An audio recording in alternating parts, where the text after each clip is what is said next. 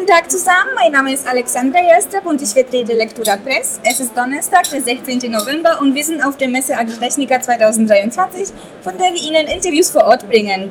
Ich freue mich, den Herrn Bünger von Traser begrüßen zu dürfen. Hallo. Hallo. Herr Bünger, was würden Sie gerne auf der Agritechnica 2023 erreichen?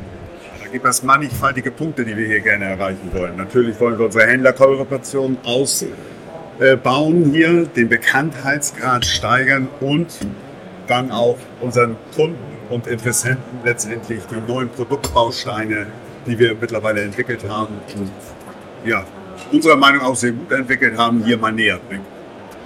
Welche Produkte und Dienstleistungen würden Sie als Highlights auf Ihrem Stand bezeichnen?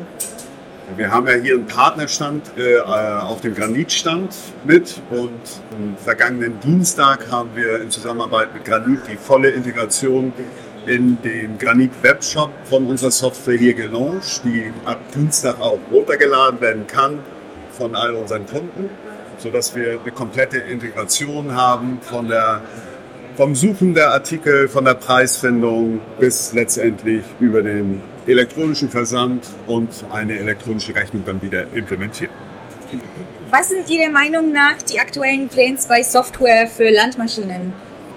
Ja, da gibt es auch viele Trends, das kann man so sagen. Ich würde mal so als Highlight herauspicken, ist die künstliche Intelligenz. Künstliche Intelligenz kann uns an sehr vielen Stellen sehr viel Arbeit erleichtern.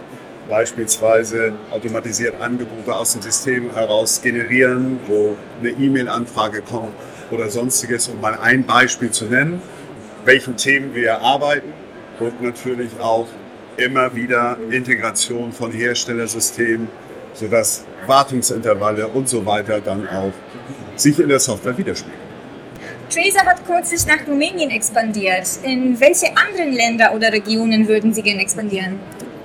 Für uns liegt zurzeit bei der Expansion der Fokus auf den osteuropäischen Raum, weil das schon weil die Struktur der landwirtschaftlichen Betriebe sowie auch die Händlerstruktur eine sehr große Einheit sind und wir da uns sehr gut aufgehoben fühlen, um dann wiederum auch den Kunden vollumfänglich bedienen zu können. Damit wäre unser Interview schon beendet. Vielen Dank für Ihre Zeit. Dafür nicht. Bitte.